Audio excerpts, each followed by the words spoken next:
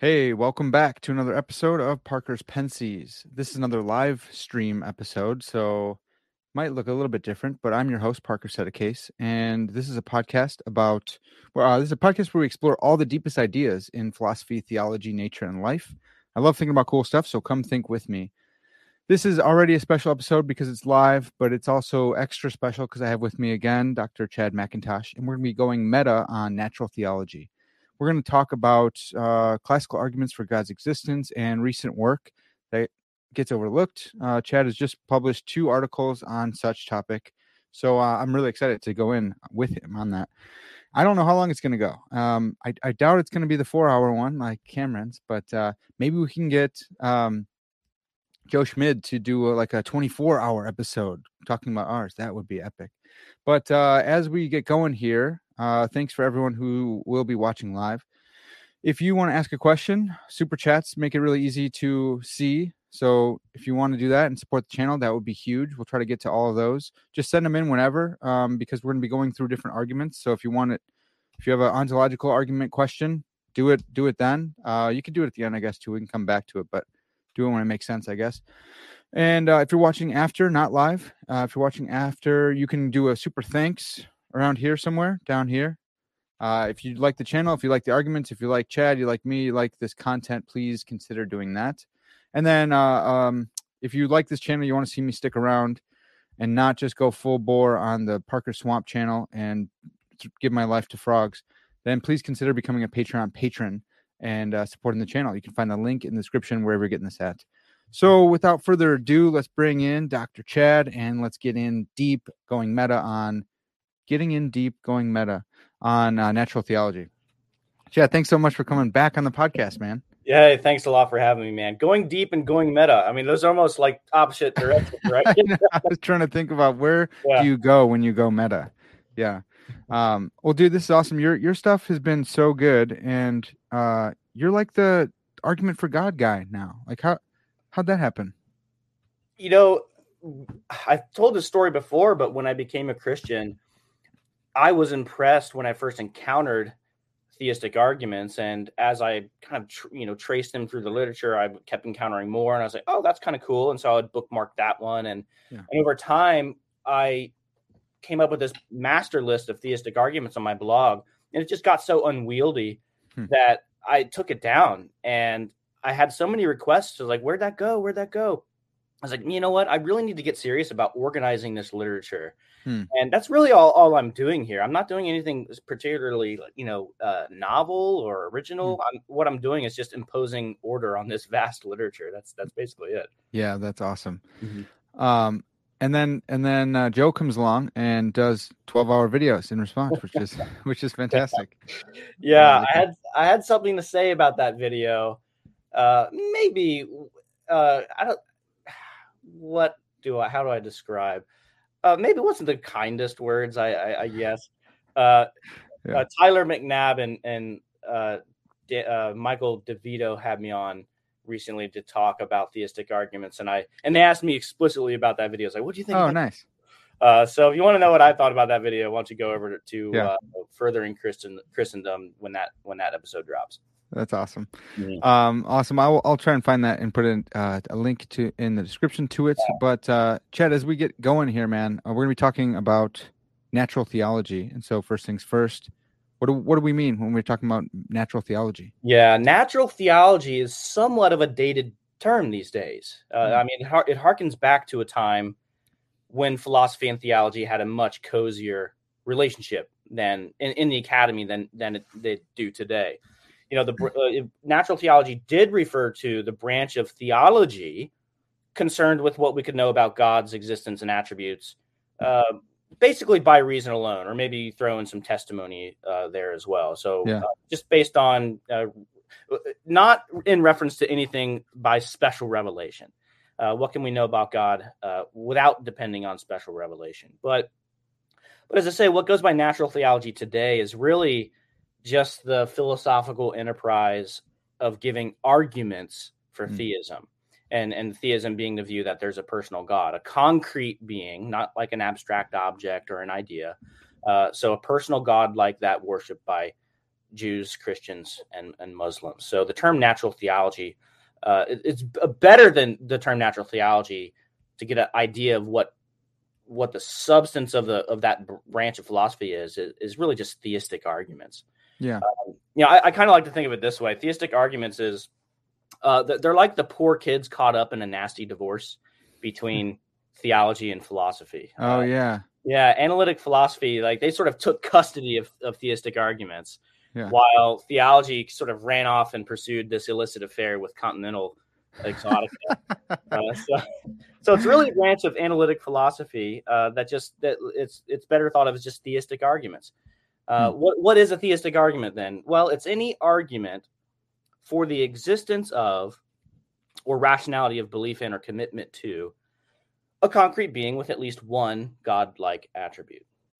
When you need mealtime inspiration, it's worth shopping Kroger, where you'll find over 30,000 mouth-watering choices that excite your inner foodie. And no matter what tasty choice you make, you'll enjoy our everyday low prices, plus extra ways to save, like digital coupons worth over $600 each week. You can also save up to $1 off per gallon at the pump with fuel points. More savings and more inspiring flavors make shopping Kroger worth it every time. Kroger, fresh for everyone. Fuel restrictions apply. I think that's what the theistic argument is. Okay. And when you think of like philosophy of religion, is that the subject matter? Are theistic arguments the subject matter of philosophy of religion, or is that too vague of a branch? No, it'll be a sub-discipline of philosophy of religion, with the proviso that there are a lot of arguments that would be classified as a theistic argument that really just are just straight up metaphysical arguments, or they just as properly belong in metaphysics or epistemology than philosophy of religion proper. Yeah. And in fact, this kind of reminds me of a great quote in Leibniz. He's writing this letter to I don't know, one of these royal princesses or something. Always. And he says he's got this great line. He says, "Metaphysics is natural theology." I really like that. So. Wow, I like that too. That's good. Okay, well. Man, for those who don't know, you did this epic live stream with Cameron Bertuzzi on Capturing Christianity for like 4 hours. I think it was like 150 episodes or 150 plus, something like that.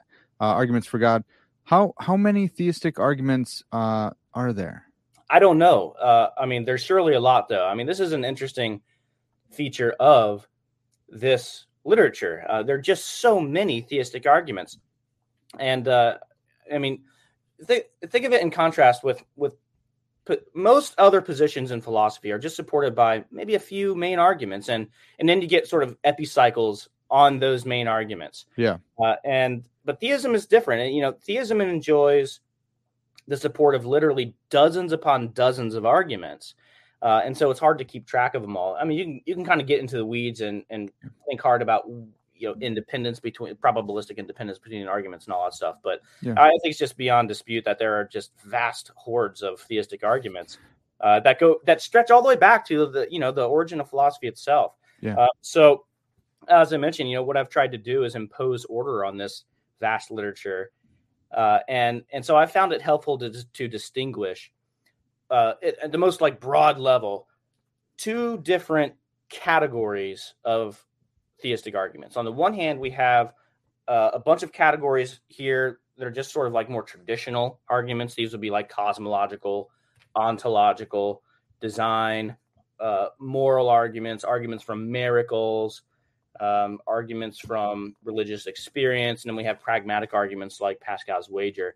But then on the other side, we have this whole other group of lists, a list of theistic arguments that I just, for lack of a better term, just called non-traditional arguments. We have metaphysical arguments from like abstract objects and other metaphysical entities. We have nomological arguments from the laws of nature, axiological arguments from non-moral species of value. So this will be like deontic value, aesthetic value, and so on. Then we have noological arguments. Comes from the Greek word nous, meaning mind. So mind-related phenomena like consciousness, knowledge, things like that. Those are the good ones. Yeah. Linguistic arguments. These are arguments from facts about language and semantics. And then we have anthropological arguments. The classic example here would be the argument from desire, argument from like meaning of life, things like that, like human centric type arguments. And then finally, we just have like this broad category of meta arguments. Ted Poston likes to use the phrase "the argument from so many arguments," cumulative style arguments. And you could throw in there because I know you're a good old reform boy. You throw in there the transcendental arguments too. Yeah, that's right. It's got to fit somewhere. So Digital Gnosis is already asking some questions, which are great for this this part right here. So I'll pull some up. So what's the purpose of natural theology, according to Chad? Is it to make theism like rationally permissible or compel everyone to believe? And to what degree? What do you make of that? Yeah, it's a good question. You often hear that nobody believes in God because of the arguments. Mm-hmm. Well, that's false. But it kind of assumes the main purpose of theistic arguments is to just convince the non-believer. Right. But there are other purposes of theistic arguments as well. If you're pessimistic about that goal, theistic arguments can grant one rational permission to believe in theism, as was the case for me.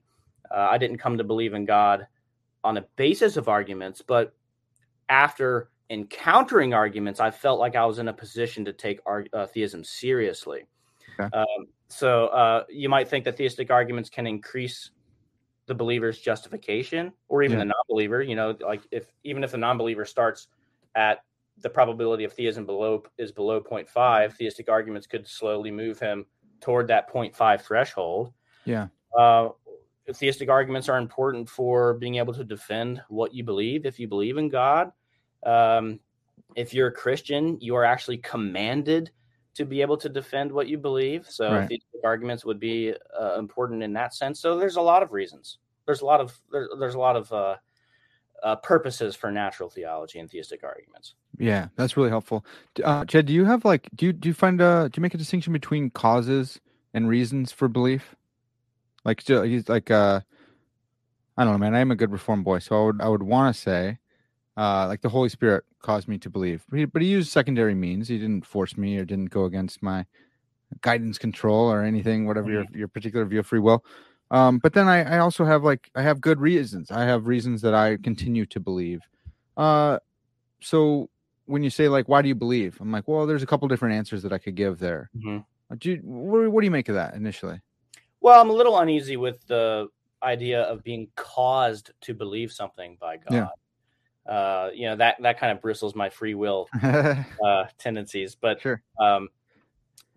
As far as having multiple reasons to believe and not falling back on any one main reason or something like that, I'm like, let 1,000 flowers bloom. Yeah, that's good. That's good. Well, letting the 1,000 flowers, I'll do another one from Digital Gnosis here. He says, how many of the arguments in Cam's video does Chad think are independent? And in light of this, do you really regret plugging 150 into the base spreadsheet? No, I'll take those in reverse order. No, I don't regret plugging 150. Look, we were just playing with numbers in that. I mean, do you regret just playing around with numbers on a calculator? I don't know. It seems like kind of an odd thing. No, I wasn't endorsing any one way to plug the numbers or understand the numbers. No, the whole purpose there was just to see, depending on your own understanding, your own analysis of the arguments and how good they are, the strength of the evidence, how would you do it? And then here are different ways of doing this.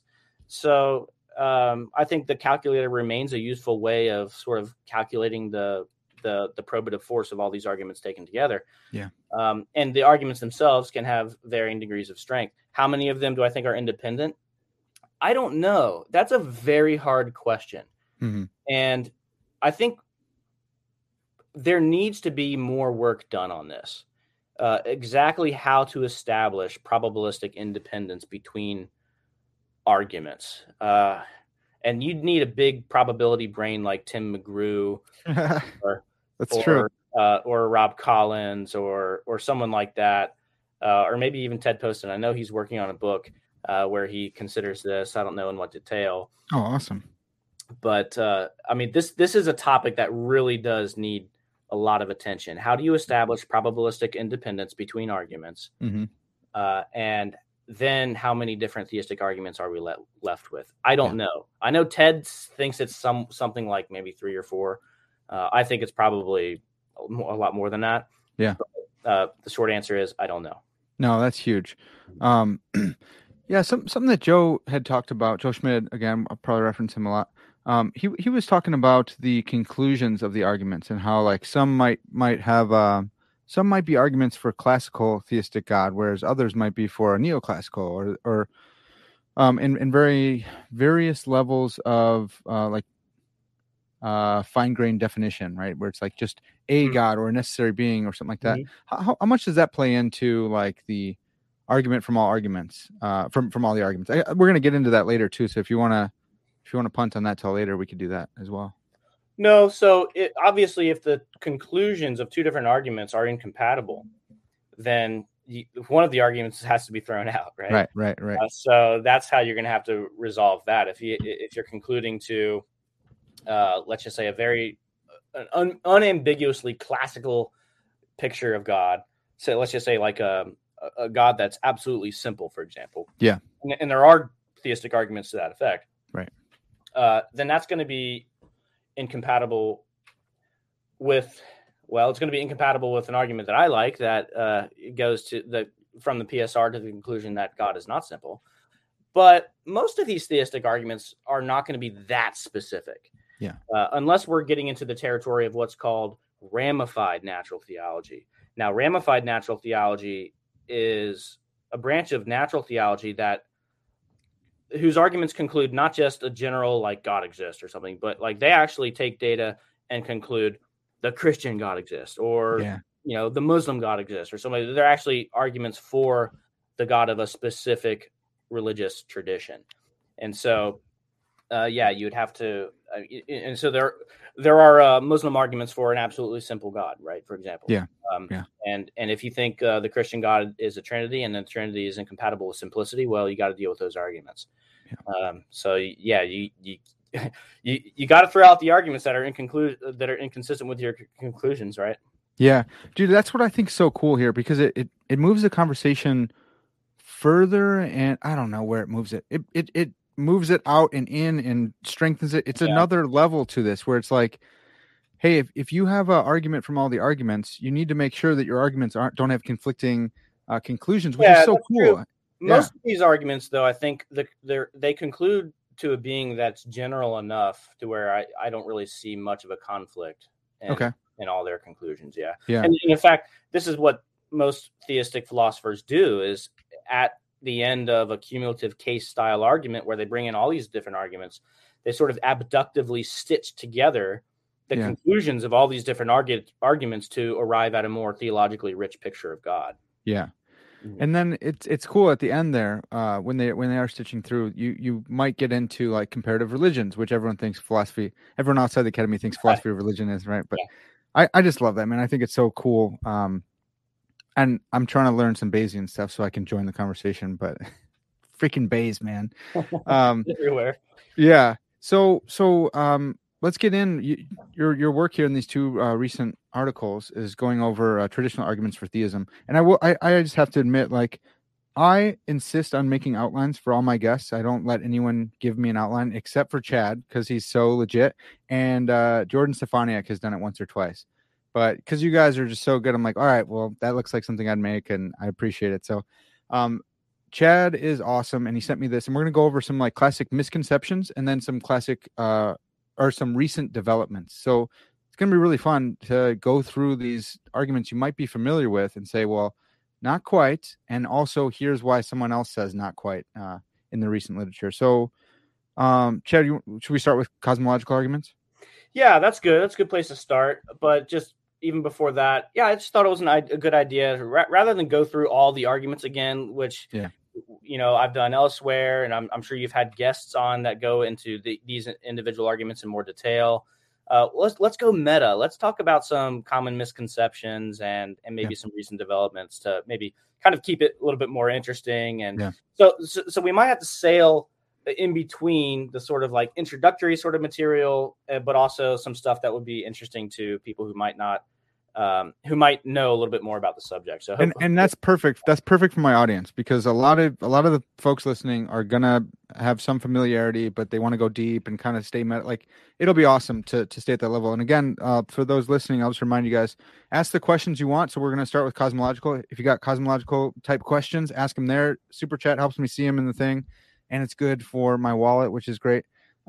And I guess you could do it later if you show up late or whatever too, but I'll give Chad final veto power on that. So ask him when you're supposed to, I guess. Yeah. So let's dive in on cosmological arguments. Yeah, cosmological arguments, just as a brief characterization, they seek to demonstrate the existence of a transcendent cause or explanation of the cosmos, or some universal constituent of the cosmos, like things that change, or things that are caused, or things that are in motion, or are contingent, or composite, things that are dependent or grounded or whatever. So this is a very large family of arguments. And in fact, years ago when I was reading through Frederick Copleston's History of Philosophy, one thing that really struck me was how ubiquitous cosmological arguments throughout every period of philosophy were. And in fact, it's pretty much a good rule of thumb was, if you wanted to get a good handle on someone's metaphysical thought, just look at what they said about the cosmological argument. Wow. And it's there. So the first misconception, I guess we can just get out of the way very quickly, is that there is no the cosmological argument, right? Right. And I'm sure you've heard that the cosmological argument is everything that exists has a cause. The universe exists, so the universe has a cause, and it's God. Mm-hmm. Now, of course, this is ridiculous on so many levels. I mean, not least because, it's supposed to invite the question, well, if everything has a cause, then what caused God, right? Right. This gotcha question. Now, laymen can be forgiven for this misconception, but it is astonishing how many professional philosophers you see repeat this canard, this turd of an argument in their published work, in their lectures, in their published work. I think Edward Fazer, he even calls this the straw man that will not die.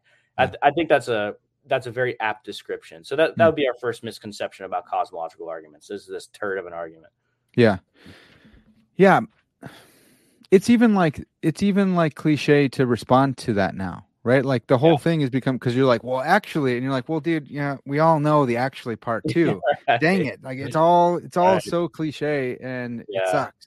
And can we just move on from this, please? Yeah. And we can't because a lot of introductory texts in philosophy keep repeating this. There's even an introductory logic text from the 1880s that complains about this straw man. And so it's been around for a long time, and I'm a pessimist at heart, so I think it's going to be one that we have to deal with forever. Yeah. Well, there's been some contemporary developments, and there's, as you brought up in the paper, and in this outline here, there's modal cosmological arguments. So help us out with that. Yeah, so I sort of tagged this as a contemporary development that's somewhat misleading, because there are modal cosmological arguments throughout history. There's one in Anselm, as A.D. Smith argues in his book. There's Scotus is actually known for sort of giving a modal twist to cosmological arguments. So, but in general, these arguments, but they're really popular today among philosophers, because the idea is that they sort of make cosmological principles, the main premise in cosmological arguments, more modest. So the thought is that they rely on more modest premises, or seemingly more modest premises. So, for example, if you say a typical cosmological argument, the premise is whatever's contingent has a cause. A modal version would say whatever is contingent possibly has a cause. Yeah. So you're not even just saying it does have a cause. You're saying it possibly has a cause.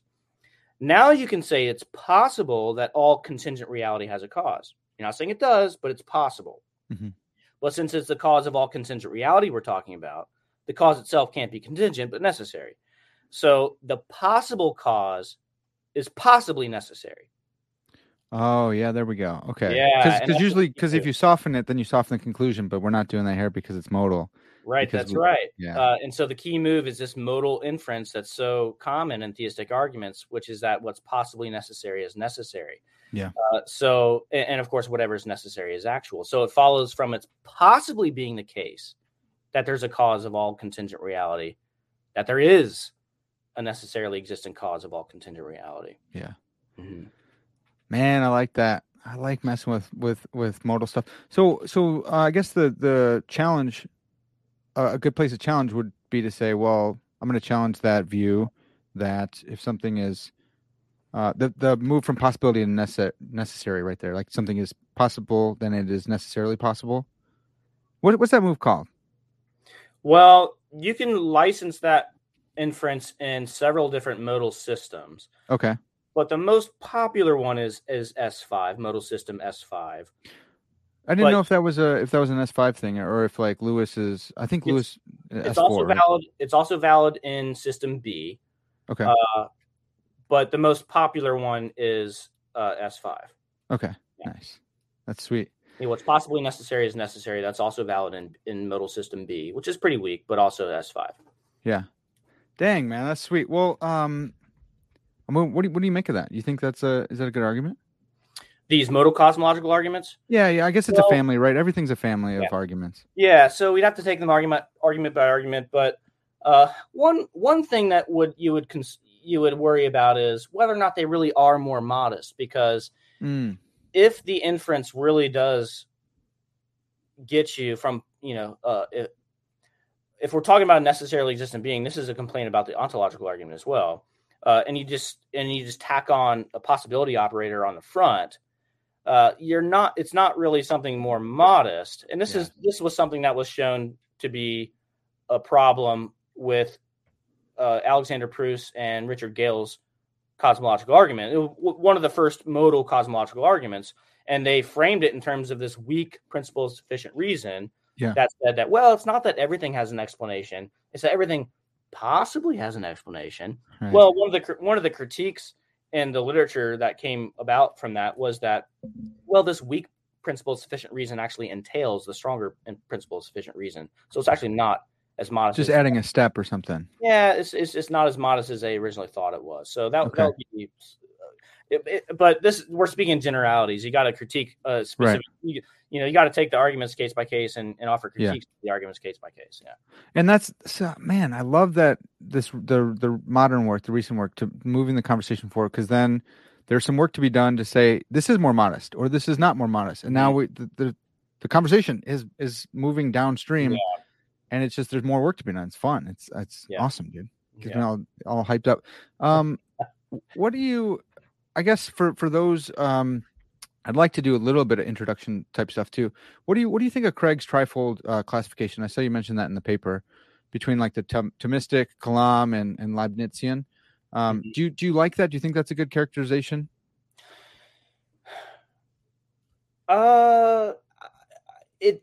It's very coarse grained. Okay. It's very coarse grained. So I think it's good to the way he lays it all out. So the Thomistic reject infinite regresses. The Kalam regresses in order of rank or ontology. Kalam rejects regresses in order of time. And then Leibnizian cosmological arguments just rely on a principle of sufficient reason, have no reference to regresses at all. Yeah. But I think there are just so many cosmological arguments that break this sort of neat trifold. Okay. Not to mention, the sort of modal cosmological arguments we're talking about. Yeah. And you can bring in objections to infinite regresses in a lot of these arguments. Sure. So they don't just have to be Kalam or Thomistic. So, I mean, for example, you can reject infinite regress arguments in defense of a Leibnizian argument just by saying you can't have an infinite regress of explanations all the way down. Yeah, because PSR. Yeah. And it wouldn't be like technically it wouldn't fit that no reference to regress type stuff. Yeah. I know Michael Almeida, his way of classifying cosmological arguments, which is a more fine-grained way, is just to say that you just classify it based on what is trying to be explained. Okay. So you have a cosmological argument that's trying to explain motion or contingent objects or Yeah. dependent objects. And so you have as many. The problem with that one is it's almost too fine grained, because then you have as many cosmological arguments as you do phenomena in the arguments, right? Right. So I think maybe a good way of doing it is sticking with Craig's trifold classification, adding modal cosmological arguments. And I'm really tempted to just call those scotistic, because Scotus's argument traditionally is like probably one of the first modal cosmological arguments, if you don't count Anselm's. Okay. And then maybe adding just a miscellaneous category. So yeah, that's nice. just going like Thomistic, Kalam, Leibnizian, modal, miscellaneous. I don't know. It's a mess. Yeah. I love that. That's good. Well, I'm glad, and I've been resisting saying that we're going to chart the logical space because of some of the stuff that you've helped me with in writing, and not to use cliches too often. So we're not gonna do that, even though we might be doing that. Well, all right, man. So anything else on cosmological before we jump to ontological? I'm ready. Awesome. All right. So ontological argument. You have here the classical misconception is that ontological arguments they assume that existence is a predicate. So why is that a bad assumption? Yeah, the idea is that we can't just say God must exist because he's the greatest possible being, and it's greater to exist than not exist, because existence itself is not a predicate or a property things have on top of all their other properties. It's things exist first, so to speak, and then have properties. Existence is not itself among the properties that things have. So the ontological argument fails. Now, a few things about this. The first is that, well, some people actually do think existence is a property or a predicate. Yeah. Weirdly, this sort of like existence is not a predicate slogan has reached unquestionable dogma status in philosophy, more than any other principle in philosophy, at least when we're talking about the ontological argument. So just leave aside for the second that, this might actually be a debatable question. It's now widely recognized that there are multiple different versions of the ontological argument in Anselm's writings, and some don't even depend on this assumption that existence is a predicate. What philosophers have come to appreciate is that all we need to assume is that necessary existence is a predicate. That is, necessity or necessary existence is a property. Necessity is a property, and obviously it is. So now we can just say that, well, if God exists as a perfect being, he would have the property of necessity. God would be a necessary being. But what's possibly necessary is necessary. There's that modal inference again. So the success of the ontological argument all hangs on whether it's possible that God exists. Yeah. So we don't even need this original proslogion 2 version of Anselm's argument to talk about the ontological argument. Yeah. Can you so like classically, and sometimes I get sick of this one too, like Ganilo and Anselm, right? So like, so we've updated necessary existence instead of just existence. That's the property. Yeah. Can you update the perfect island argument? Has that been done to say like, well, can you just slap on necessary existence to a necessarily existent island? Well, that seems to start playing havoc, it seems to me, with the concept of an island. We have we have grains of sand, we have palm trees, we have beachy shores, we have coconuts. All these things are not necessarily existent. They come into existence and pass out of existence. So islands themselves are not going to be candidates for necessary beings. Yeah. Okay. Yeah, that's good. It just would wreak havoc on our whole view of the world, right? Like, because it's like, well, every other island is contingent, but this one's necessary. Yeah. So in order to establish good parity arguments like this, you have to find a kind of being that is such that if it exists at all, it plausibly exists necessarily. Yeah. And all these other parities, the pizza, the flying spaghetti monster, the islands, they don't have that property. Now, what does have that property are abstract objects. Yeah. So if so you could have a parity argument there, and I think there's a real problem there. You could run an exactly parallel ontological argument for the existence of abstract objects. Mm-hmm. And so how you square that with God's existence then and aseity and all that stuff turns into its own question. Jay, can I ask you about that? Like, do you have a preferred way of solving that?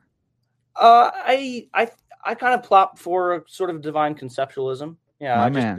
That's good. Yeah, I think that it's no coincidence that we have these parallel arguments for abstract objects, because those ultimately depend on a necessary being, namely God. So they are themselves reflections of a divine being. Yeah. Do you this is a whole different thing, and we can totally let's stop it like a little short, but do you go in for like theistic activism? You think God like invented circles, or are they just necessarily like part of his thinking, or they already exist there? I would say that there's some sort of necessary product of his thinking, not even product. They're just sort of like necessary structural cognitive equipment that God. Yeah. That's pretty good. That seems pretty close to Welty's thought. That's good, man. I like that. I can get down with that. All right, so we have got a super chat here, and it's from Kingdom Kid. Thank you for the super chat to the philosophizing grappler, and it could be grapplers because Chad was also a wrestler as well. I was. I love that, dude. So that's right. That's why we connect so well, because you're super hardcore, dude. I love that about you. We're wrestlers. We got snapping turtles. You know. Yes, dude. We both have alligator snapping turtles. I love that. That's right. That's so good. So we talked about the class. This is a classic misconception that has been updated. I guess if you're still going for Anselm, then I guess you can still raise it against an Anselmian critic, but there's some pretty good ones out there too.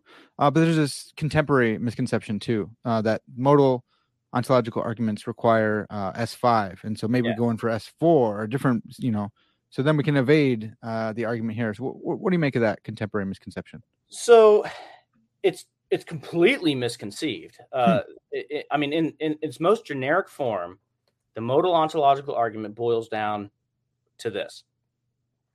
Premise one, either it's necessary that God exists, or it's not possible that God exists. Premise two, it's possible that God exists. And it follows from those two premises, God exists. And the main premise there is that it's possible that God exists. That's what we're interested in trying to defend. That's where basically all the cutting edge stuff on the ontological argument is right now, is trying to defend the possibility of God's existence, why we should think that that's more reasonable to believe than its complement. It's not possible that God exists. Okay, so you take that generic modal ontological argument. Do we need S5, the modal system S5, for this argument to be valid? No, this is demonstrably false. This generic argument is valid in all non-trivial modal systems, from the very weakest, which is called T, and then on up to systems B, S4, and S5. So I've given you links to where we can demonstrate the proofs, where we can actually generate the proofs in real time, demonstrating the validity of this argument in all modal systems T and above. All right. Can we see that? Is it showing up? There we go. Yeah. So that was that. Yep. It's T. So do I need to run it back or something? Yeah. There you go. Look at that. It's kind of quick. I don't know if I can slow it down, but look at that. All you nerds out there can read it. So what you see in the bar up there is just the premises of the argument. And then the blue check mark there is the relation of reflexivity, which is the essential relation to modal system T. So we're in modal system T. There's your premises. Is the conclusion G, God's existence, is that valid from those premises? You run the argument. Yes, it is. And now go up to modal system B. All right, 1 second here. And then so in addition to reflexivity, modal system B adds symmetry. And these are what are called accessibility relations in modal logic. Modal logic is all about what worlds are accessible to other worlds depending on these different formal properties. So we have reflexivity and symmetry clicked. Whoa, look at that. It's valid in system D as well. Okay. Now, if we want to go up to modal system S4, then we have reflexivity and transitivity. It can't be in S4, man. It can't be there too. I don't believe it. I'll believe it Well, when I see it. the proof in S4, I think, is actually the same as in B, because the relevant accessibility relation is just going to be reflexivity. Okay. So there you go. I think I have it on. Oh yeah. Okay. Symmetric. Gotcha. Boom. S4 is reflexive and transitive, not symmetric and transitive. But it Do I need to does click still this? entail symmetric and transitive. What would be symmetric and transitive? I don't know. Well, it's valid in that system too. Awesome. All right. Now we got S5, which is like S5, and then you just click. He's got a nice option there to click universal. So it's reflexive, symmetric, and transitive. The accessibility relations in S5. And there you go. That's the simplest deduction in S5, because S5 gives you most accessibility relations. Well, I mean, the whole debate is because a lot of philosophers think that S5 intuitively captures our intuitions about the metaphysics of modality. That's what most philosophers just sort of unreflectively use when they do modality, when they do modal metaphysics. And so, it turns out the modal ontological argument is valid in S5. Now we have this controversy about, is S5 all that good? Let's backtrack. Maybe it's not that good anyway. So, but these debates about S5 and the ontological argument are completely irrelevant because the main modal inferences are valid in much weaker systems. So I say that's crazy. This is like totally brand new to me, because I always hear that the contemporary misconception that it's just S5, and so we go in for something else. And this is like part of my summer project is Bayes and modal logic. So I'm like, all right, well, let me get back to you on that. But so what's that website that we had pulled up? Where can someone look into what we just ran for them? Yeah, this is a really cool website. It's just umsu.de/trees/. And this is a proof generator.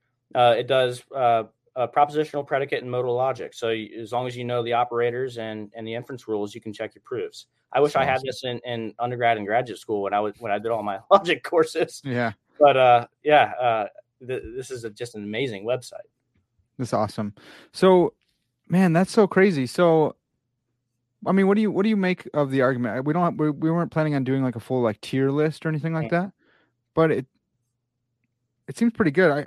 I guess Swinburne wouldn't like it because he doesn't think God's a necessary being. Yeah. Well, I think it all comes down to this possibility premise, right? Is it possible that God exists? And do arguments for the possibility of God's existence, do they just beg the question, are those just arguments for God's existence? This is the way Cameron Bertuzzi just framed it over on his page. Yeah. And I think, no, it's not like that, because it's not like necessary existence is part of the concept of God in the same way that bachelorhood is part of the concept of being an unmarried male. These are different ways of the conceptual connections in both cases are different. We need a reason to think that God, if God exists, is a necessary being, in a way that we don't need a reason to think that an unmarried man is a bachelor. That's just part of the concept. No, we need to actually argue for that premise that if God exists, God is a necessary being. So you got to appeal to like perfect being theology considerations or something like that. But that's precisely what doesn't make this argument beg the question, contrary to what a lot of people seem to think. Yeah, I think that's a really good point. It brings up another comment from Digital Gnosis, who's just tearing it up in the comment section, which I appreciate. Someone should go do a parallel ontological argument for Oppie's necessary initial physical state theory, than which nothing greater can be conceived. Which just kind of brings out that point you were just making, where I can leave that up too. Just necessary being isn't synonymous with God, right? It's not in the same way that unmarried man and bachelor. It's not. Is the analytic truth. That's correct. And so that's absolutely correct, because necessary beings of themselves per se, even though I would want to argue in a different way, I would want to argue from abstract objects to God. You can have necessary beings that are not God, numbers, sets, properties, propositions, and so on. Right. So here's a question. would it work through intuitionist logic? I don't know the formalities of intuitionistic logic enough to be able to say. My understanding, I think I encountered this briefly in grad school when I did my philosophy of logic seminar. I'm trying to reach really far back here. Not intuitionistic. I always skip this part. Yeah. Yeah, that intuitionistic logic is not very widely received today. Is my impression. Yeah. So I don't know either. Yeah, sorry, just don't know. Yeah, there we go. That's good enough. Awesome. So let me just say this. Yeah, please. Intuitionistic logic is not some sort of alternative to modal logic. That's what I was thinking. It's not like a different system, right? That it's not like it's rejecting modal logic. So yeah. Apart from so move on. Same with like if you brought up like paraconsistent or something like that. It's like, well, that has to do with like whether contradictions can exist, but it doesn't. So I don't know. It might come in further down the line, if you want to. Yeah, because in order to deny modal ontological arguments, you'd need to say that it's metaphysically impossible that God exists, or that you find a contradiction in a couple of his attributes. So this kind of God doesn't exist, right? Well, you'd either find a contradiction, or you would find the concept of God so myopic, so unclear that you wouldn't even be able to say it's possible. Yeah. That myopia would just like sort of undermine your concept of God being possible. Yeah. So what do you make of the distinction between epistemology and metaphysics here, where someone's like, hey, is it possible that God exists? And you're like, yeah, I guess it's possible. And you go, surprise, gotcha, sucker. Like God. And you're like, well, no, I was saying like epistemically, like I guess, but I didn't want to maintain like metaphysically, because I think that's what do you make of that move or that? Well, there's certainly a difference between epistemic possibility and metaphysical possibility. And those lines do get blurred in defenses of the possibility of God's existence. Like, well, it seems possible to me that God exists. Yeah. Well, epistemic possibility doesn't really have much utility apart from like probability judgments. Yeah.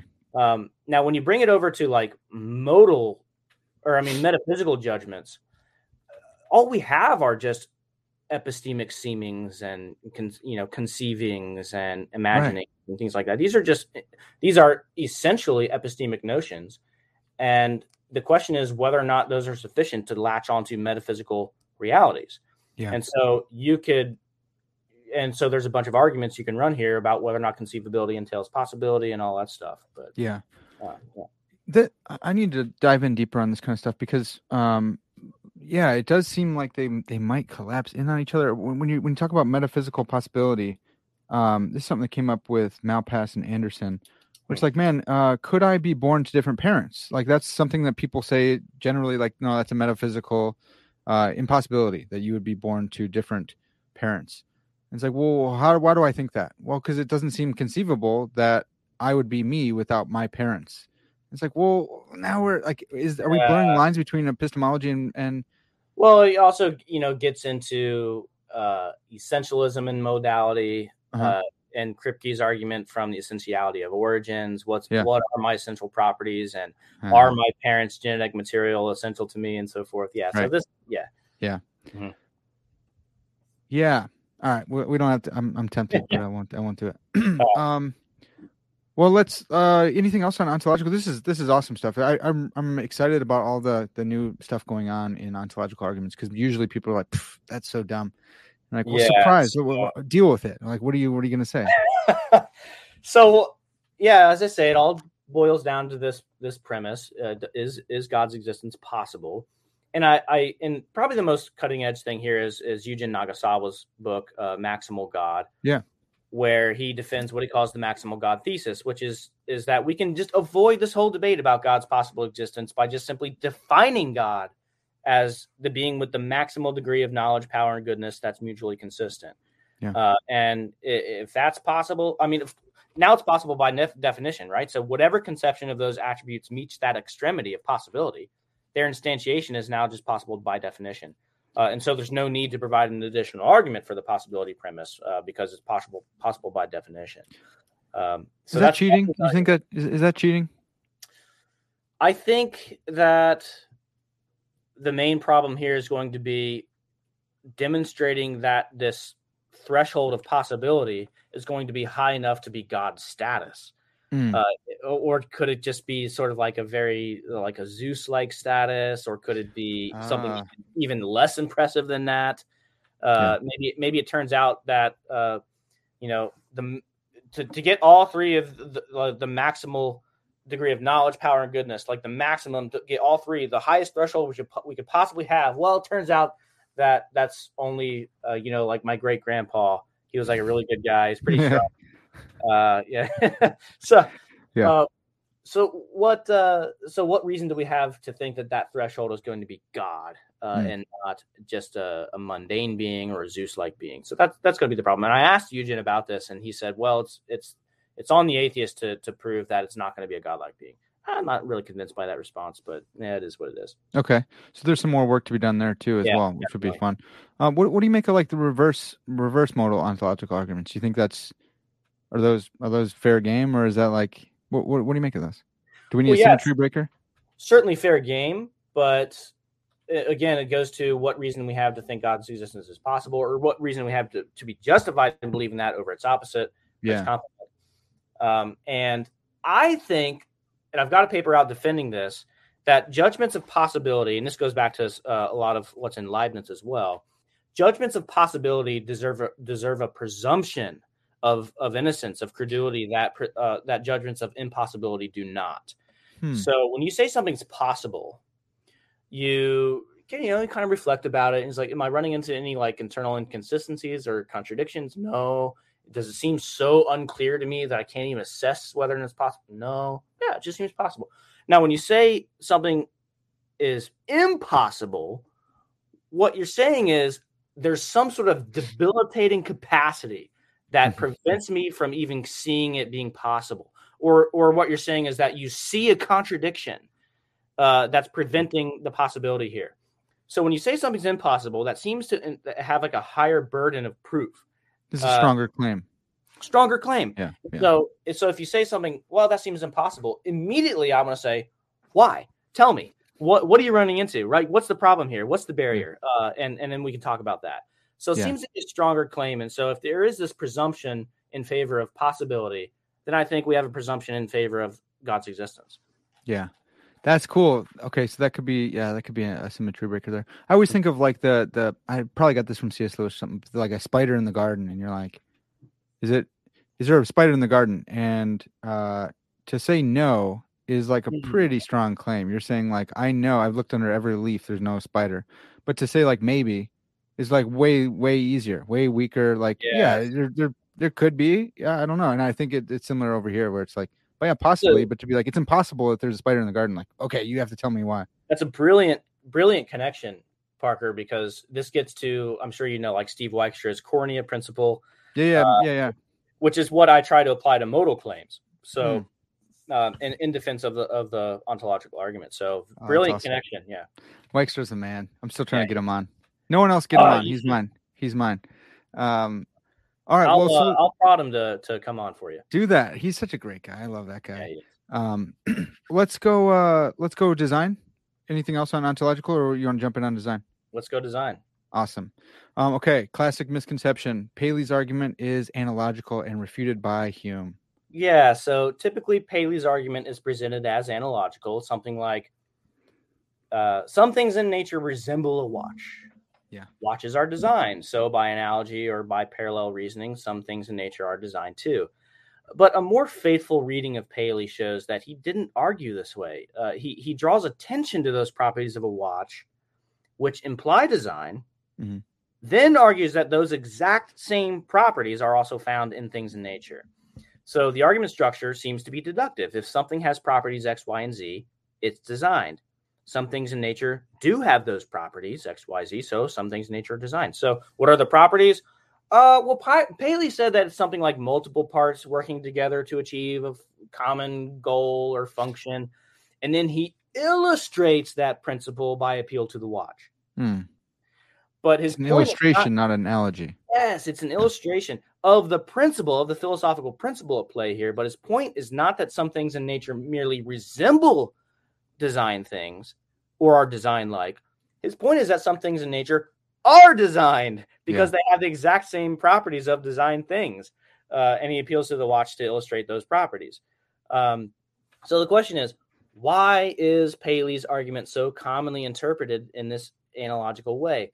Well, I think the reason is pedagogical. It's purely a pedagogical reason. Yeah. Lazy professors pigeonhole Paley's argument as the easy target of Hume's critique of the analogical design argument in the dialogues. And so it's just such an easy pairing of course readings. You have Paley, and then right after Paley comes Hume to demolish the design argument, right? It's just, it's been anthologized so many times that it almost seems impossible to break. But in fact, this is yet another misconception about the actual dialectic as it played out in history. Paley was aware of Hume's critique of design arguments. That's what I've heard, yeah. And he deliberately structured his argument to avoid Hume's criticisms. Now, that doesn't mean that Paley's argument's any good. That just means that it's not the bad argument critiqued by Hume. Yeah. So can we just get over, again, it's just like, get over this, please. Yeah. The dialogues, I like the dialogues, Hume's dialogues, and I kind of have to because everyone says how good they are.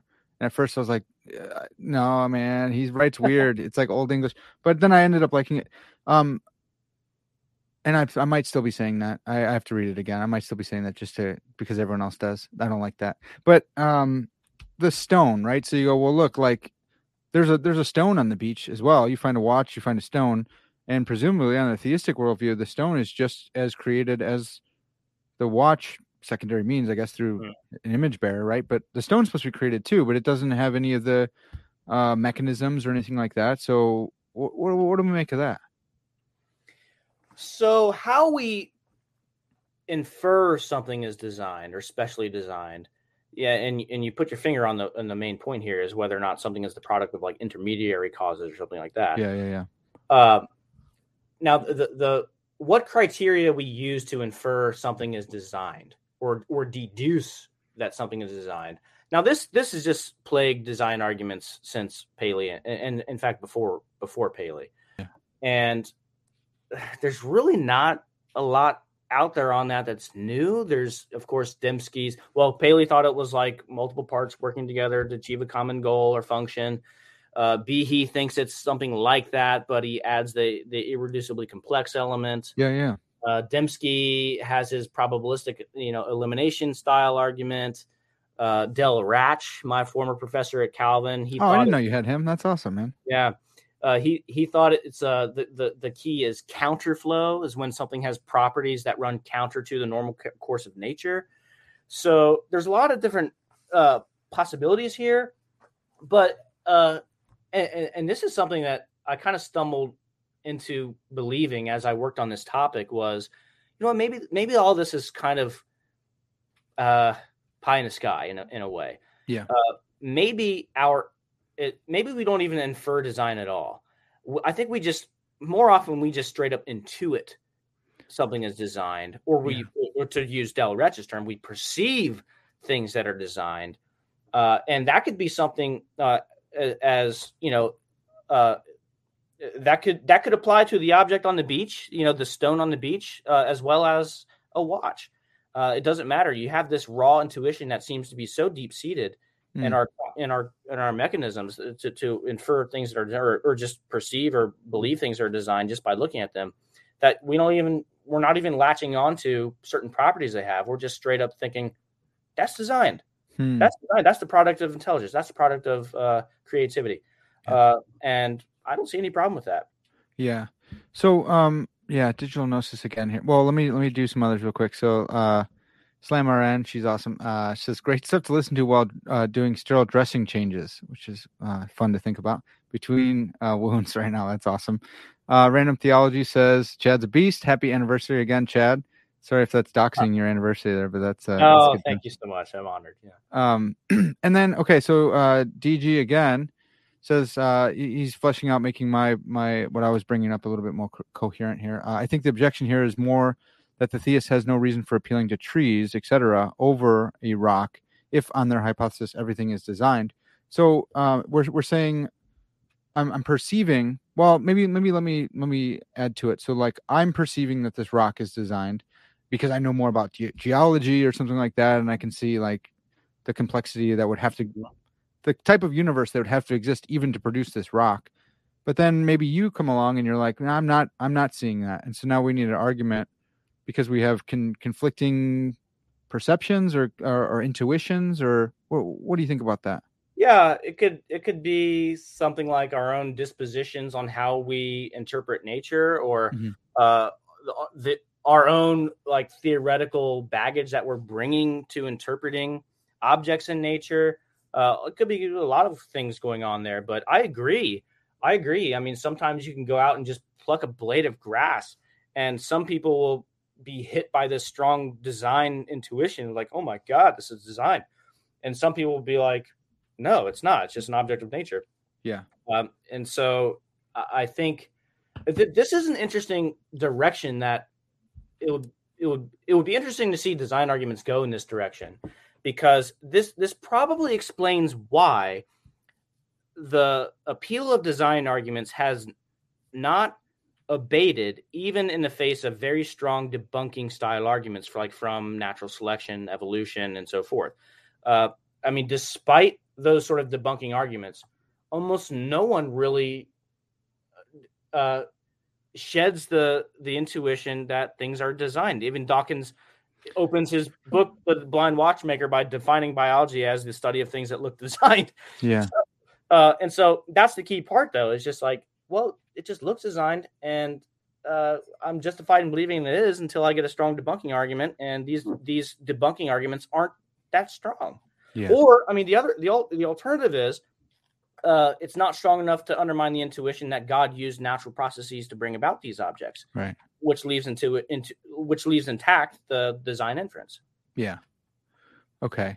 Yeah, I know there's been some I think Tyler McNabb's worked on, yeah, I know he has, cognitive science type arguments where it's like, well, there might be a mechanism in your brain, and he goes, well, yeah, that's just, that's following Uncle Al, that's Plantinga's his view of sensus divinitatis. And then all the reform boys go, hey, Plantinga's wrong on that.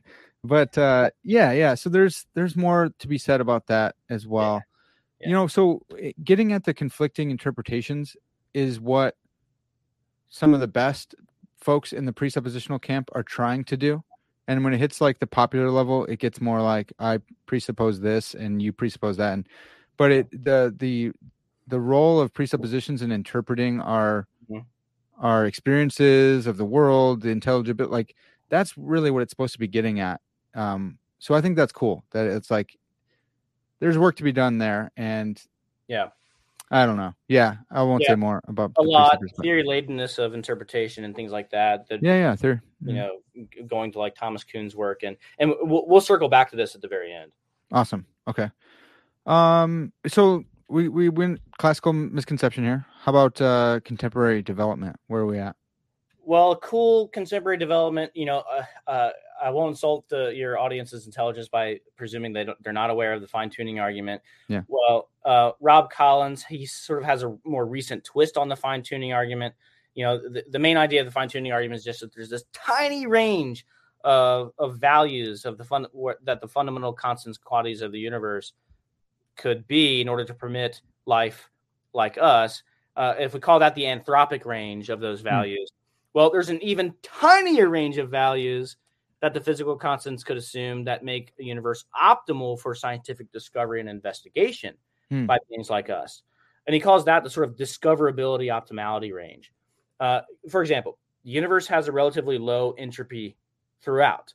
Yeah. But beings like us, we only need a regional pocket of low entropy, not a universe that's low entropy all throughout. Yet the general low entropy all throughout makes the universe, is what's responsible for making the universe optimal for observational discoveries in astrophysics and cosmology. which is precisely what you would expect if the universe were designed to be favorable for beings like us to make such observations and discoveries.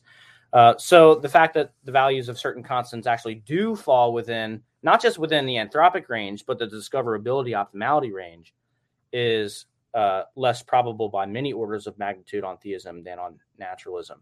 Yeah. Now, the wrinkle I want to add is that even though we kind of laugh at it, or at least, us philosophers, Christian philosophers, sometimes we look down on like the popular apologists and all that stuff.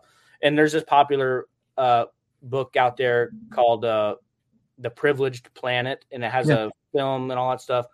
I think it's within this context, within this probabilistic context that Rob Collins has just set forth, that those sorts of arguments really start to gain traction. The Privileged Planet type arguments start to gain traction. And if you want to look at even more on this, look at Michael Denton's book, Nature's Destiny, where he goes through all of these astronomical and biochemical strokes of fortune that conspire to make Earth not just a possible habitat for carbon-based life, but an amazingly ideal one.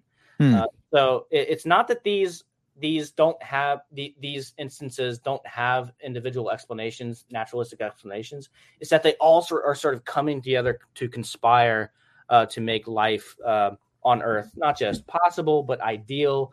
The universe not just intelligible but beautiful.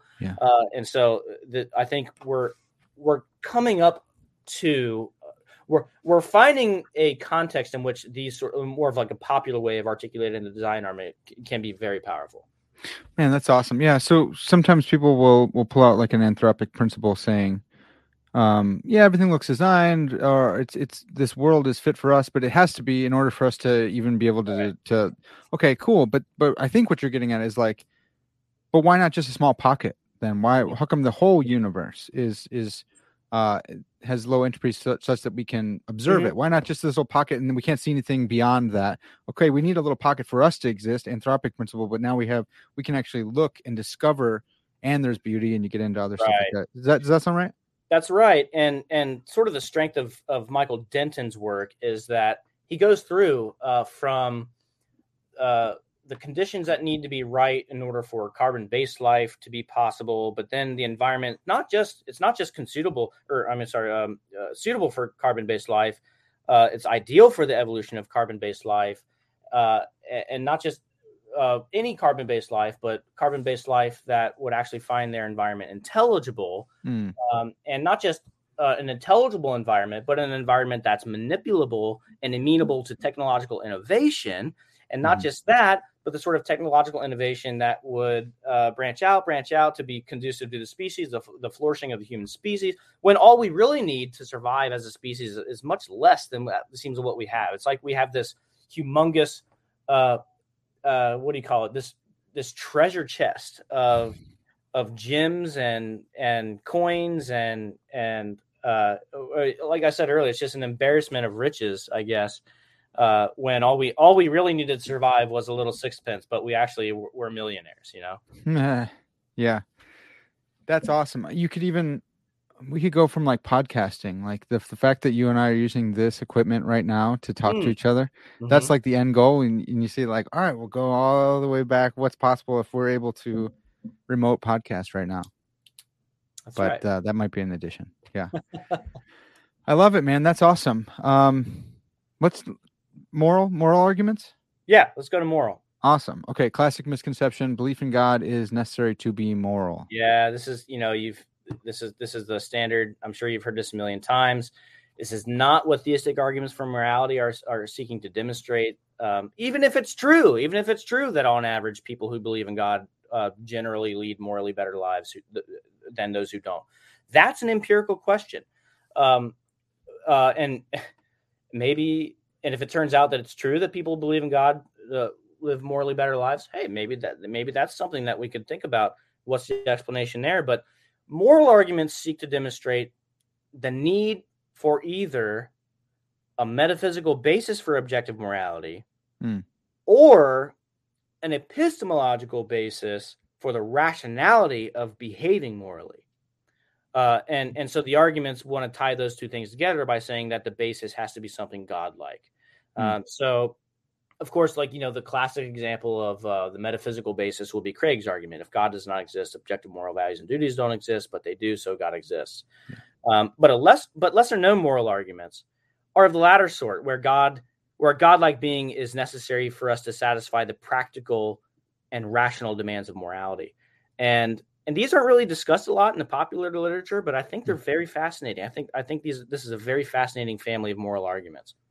Yeah, I saw you referenced George Mavrode's Religion and the Queerness of Morality, and I love him. He's awesome. I don't know if it's Mavrode, or if he pronounced it whatever, but I think it's just Mavrode's. Yeah, and that's another one of those where it's like, it's not straight up deductive. It's not as sexy. It doesn't get referenced as much, but it's one of those just really good ones. And like, how weird would morality be on a non-theistic worldview? Yeah, it's such a cool paper. I'm glad you mentioned it. It's called Religion and the Queerness of Morality, and I actually wrote a paper on that paper in grad school, and I called it. And I was kind of going through the literature and finding all these bad interpretations of Mavrode's argument. And I came up with what I thought was the true interpretation of his argument, and I titled the paper "Coming Out with Queerness." Of course you did. Yeah, of course I did. That's awesome, man. I love that. Okay, so yeah, are you familiar with like Sharon Street's evolutionary dilemma? Evolutionary dilemma? Yeah. One of the worst papers I ever read. Oh man, dude. Okay. Did it didn't follow, or what do you think? I read that. No, I read that as undergrad, and I looked over at my friend who I was bunking with, and I was like, "How was this even published?" It was that bad. Wow. And it turns out there's an interesting backstory about that paper. Maybe I shouldn't go into that, but yeah, maybe we save that for off if it's gonna it's getting my thing nuked. But I know where you're going. There's debunking for the sort of debunking style arguments for belief in morality, rational belief in morality. Based on like it's kind of like a Plantingian argument, like evolutionary argument against naturalism, but for moral arguments. Yeah, and that's Mark Levenvel's take on the moral argument. That's the line that he pursues. Okay. Mm-hmm. In the Blackwell Companion, I think that's the main thrust of his argument. He basically just applies the evolutionary argument against naturalism, but for morality, but for us being justified in having moral beliefs. Yeah, because it given not directed evolution, Darwinistic evolution, it would be really surprising if our moral beliefs somehow aligned with objective moral facts. Right. How crazy is that? We shouldn't trust our beliefs to give us true information about morality. We shouldn't trust our moral beliefs at all. Even if we stumbled upon a true moral belief now and again, it will be like looking at a stopped watch when the time accidentally is correct. Yeah. You can't, but you're never justified in believing that you do have the correct time because the watch is stopped. Right. It would be something like that along those lines. Yeah, like a moral Gettier case or something. Yeah, that's sweet. Mm-hmm. That's awesome. Okay, so miracles. Let's jump on to miracles. So let's talk about one more moral argument. Awesome. So I want to give a shout out to this family of arguments. There are arguments for the existence of God based on sort of the practical or theoretical rationality of being moral. And so here we have like John Hare's work or Linda Zagzebski's work. They argue that we need God in order to be rational, to live up to the demands of morality. So here's an example. It's the nature of morality that we live up to its demands, right? Failure to do so renders us blameworthy. But it seems unarguable that none of us can live up to the demands of morality. That just seems to be an empirical fact. All of us fall short of the demands of morality. Yeah. But it's a maxim, and this is sort of an indubitable maxim in philosophy, that ought implies can, right? We ought to live up to the demands of morality, and yet it seems like we can't. So there's a conundrum here. And this is what John Hare calls the moral gap. We ought to live up to the demands of morality, but it seems that none of us can.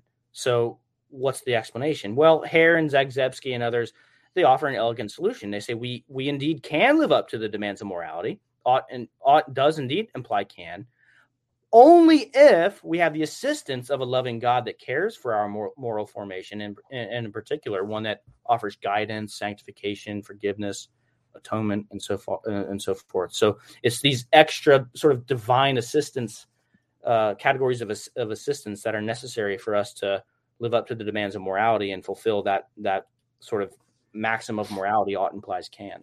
Kind of a cool argument. Yeah, that is kind of cool. Is that like ought implies can star? Like not quite, but like ought implies can given like theistic help, divine help. Yeah. I mean, unless you think that all of our moral experience just undermines this, what seems to be an axiomatic principle of morality, ought implies can. Yeah. Then we have to have some sort of explanation, something that explains our moral failings, how that's consistent with this principle, ought implies can. Yeah. And it seems like we need extra human assistance, is I think Zagzebski's terms. Yeah. Yeah. If we can't do it on our own, well, we gotta look elsewhere. Yeah. I'm fighting all my reformed bro inclinations to be like, well, ought implies can. I don't know, we're totally depraved, and but no, I like it because it hasn't totally triggered me because we went with the theistic. Yeah, that's good. Well, let me throw another one at you, just because I think that moral arguments, other than sort of like Craig style arguments, they don't get a lot of attention. So here's another lesser known moral argument from John Henry Newman. And it's his argument from moral conscience. He says he draws attention to the fact that we often feel guilty for things that we do in secret. Things that even things that we could get away with, and they harm no one else. Yeah. But why should we feel guilty for such things? It seems like guilt, shame, responsibility, these sorts of moral emotions, they're only appropriately felt in relation to other moral agents. Mm-hmm. But Newman's point is that when it comes to like deeds done in secret that hurt no others, or that we can get away with, feelings of guilt and shame, they're appropriate only if there's another moral agent that's privy to those deeds done in secret. And that can only be the case if that agent is omnipresent, omniscient, a moral judge, a godlike being, in other words. Yeah. I guess you could always run like an evolutionary argument and be like, well, we evolved. It helps the tribe if we all think that there's so maybe we're just all socially conditioned to have those sorts of feelings. But if that's true, I mean, why not think that we could just as well socially condition ourselves out of those feelings? Right. Is it more likely that our conscience is? It seems maybe like it's more likely that our conscience is something hardwired, and shouldn't be ignored, but points to a deeper reality. Anyway, that was John Henry Newman's argument. I mean, it's an intriguing argument, but you would go to like the social conditioning, evolutionary conditioning route. Yeah. No, I like it though. Yeah, it's again, it's like C.S. Lewis-y. Like you start messing with some stuff and the rest falls apart. And it's like, oh, maybe we shouldn't have messed with that at all. Maybe it was designed. Yeah. Yeah, that's good. Yeah. All right. Now we can get to miracles, right? Let's go miracles. Yeah. And this is one, dude, I just never touched this ever. And probably because I'm a product of my modern environment where it's like, oh, like miracles. Yeah, I believe they happen. I think maybe I've experienced some stuff, but I wouldn't use those in arguing with someone. And so I'm glad that you included this on here, because that's something I need to grow in. Well, I sympathize with what you're saying, and I guess I got to add that I don't think there's much of a chance that arguments for miracles are going to go very far with philosophy. Okay. Most philosophers are just going to repeat what Hume has to say about this. They'll dismiss it based on like general philosophical human reasons. But really, the deeper reality is that the only proper way to engage arguments for miracles is to do the historical investigative spade work on the miracle claims themselves. Yeah. Philosophers generally are just either too lazy or disinterested to do that kind of work. They want to sit in their thinking chair and assess arguments that way. They don't want to actually crack open history books and do all that kind of stuff. So I understand why this is not an category of argument that would appeal to philosophers. Yeah. And I've just kind of souped up my armchair. I really like armchair stuff. Talking with Timothy Williamson, and he's like the defender of the armchair. And I was like, okay, cool, we can do Oh, that. yeah. But yeah, so I'm always like, someone else can handle the miracle stuff, and I'll see if testimony works. I'll go with the epistemological route. Can I trust them? Okay, cool. Evidence of evidence is evidence, and here we go. Right, that's right. Yeah. So okay, so we got that classical misconception. But there's a few classical misconceptions, right? A lot of misconceptions about arguments from miracles. I don't know if you want to camp out on these, or we'll just list them and move on. Because... Yeah, let's do that. Let's list them and move on. Okay, so classic one is extraordinary claims require extraordinary evidence. The short response is just read John Ehrman's book, Hume's Abject Failure.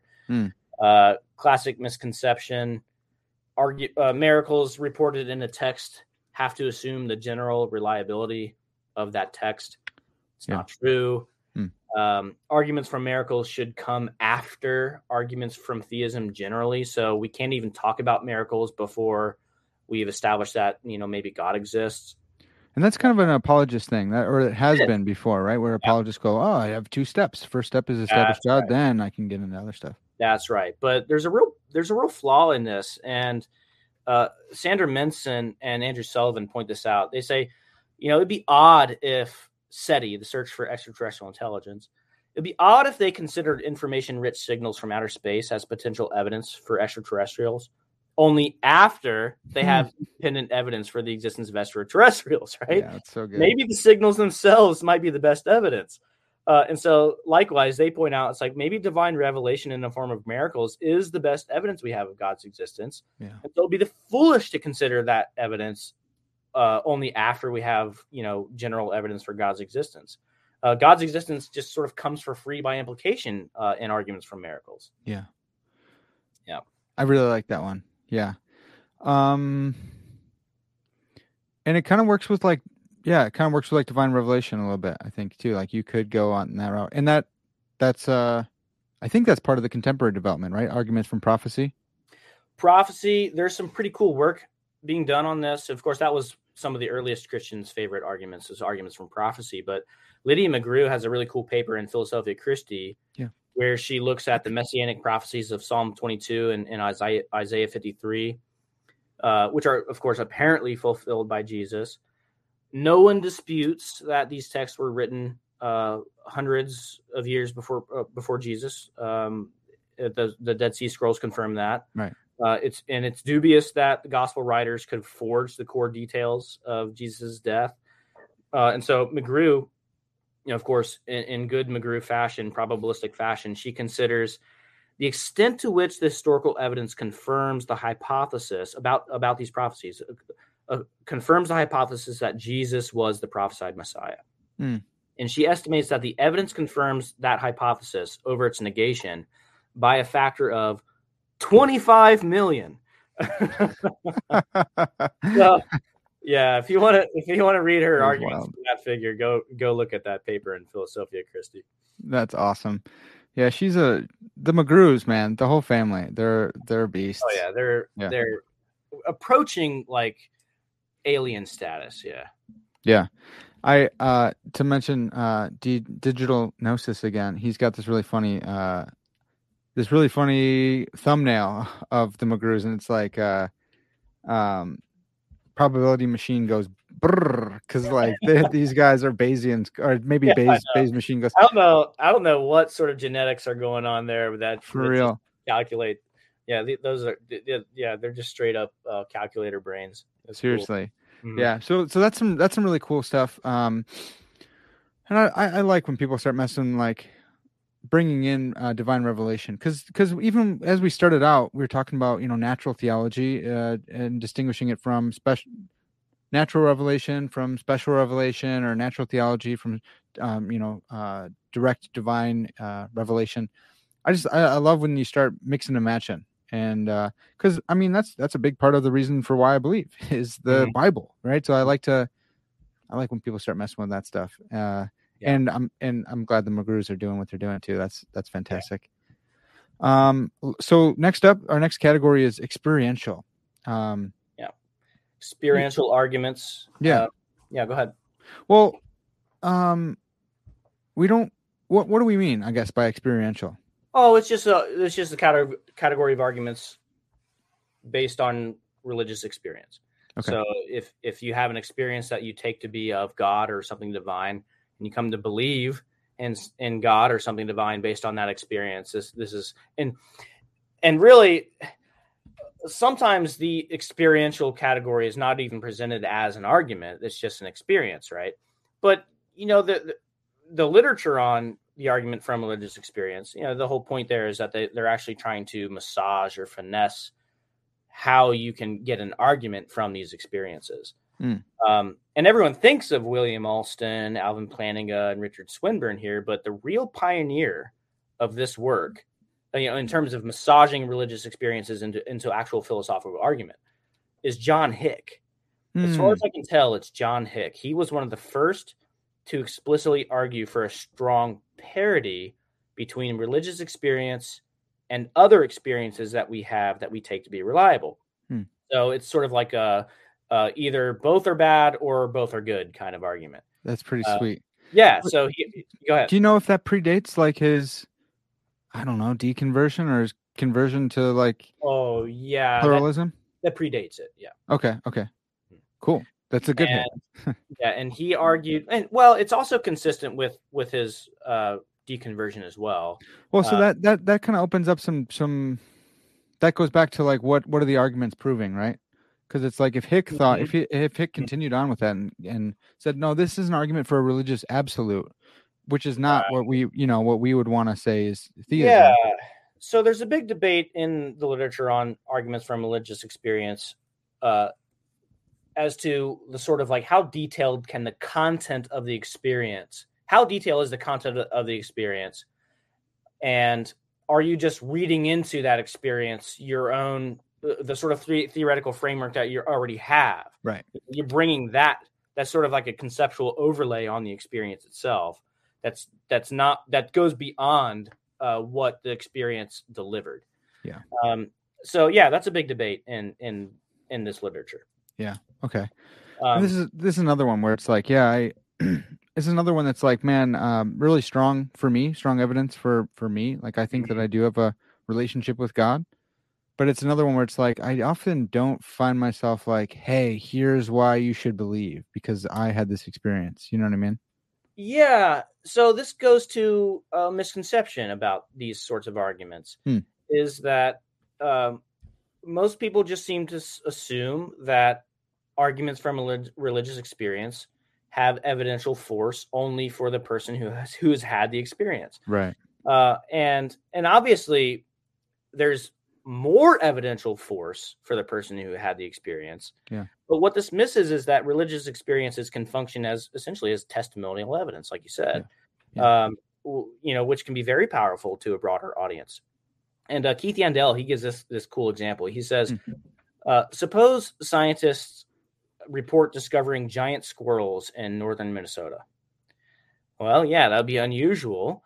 But if you have no reason to mistrust the scientists and you've never been to northern Minnesota yourself, well, you now have evidence that there's giant squirrels in northern Minnesota, don't you? And your evidence increases with the number of people who said they saw giant squirrels in northern Minnesota. Yeah. So mutatis mutandis, right? With the argument from religious experience, people who are otherwise trustworthy report experiences of God. A lot of people in various cultures, in various times, in various backgrounds, and in various socioeconomic status. And so this is essentially a very strong argument from testimony on the basis of religious experience for the reality of something divine, if not a God. Yeah. Yeah, I like that. I guess in like barring like a strong error theory or reason to mistrust, like whatever it is. Like there's swamp gas in northern Minnesota that appears squirrely, like giant squirrel like to those who are under its Right. So the problem with the error theory or debunking style argument is going to be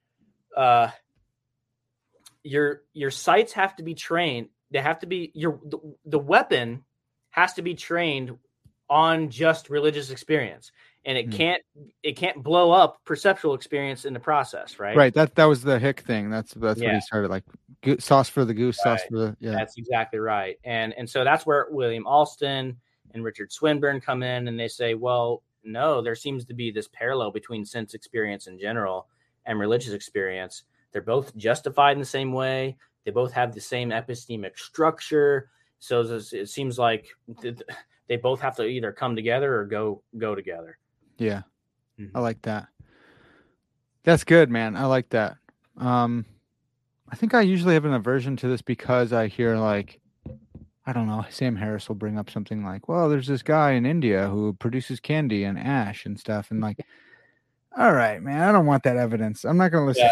Yeah. Like, well, I don't really understand it. It's like, there are colorblind people too. Does that undermine my visual perception of colors? Right. That's what you were just getting at. Like, I was just thinking through that. Like, okay, there's a lot of different religious experience going in all different directions, but there's a lot of, I don't know, I guess you'd say like, hey, look, we don't all see random like pink elephants and stuff like that, or purple elephants. And like, if we did, then we would doubt our regular experience more often. But here on the religious side, we are getting, pink elephants and all sorts of random different, not random, but incommensurate data or something, right? Well, to some degree, and a lot of the authors on the argument from religious experience, they go at great pains to illustrate that there is actually a common core to all of these sort of religious experiences.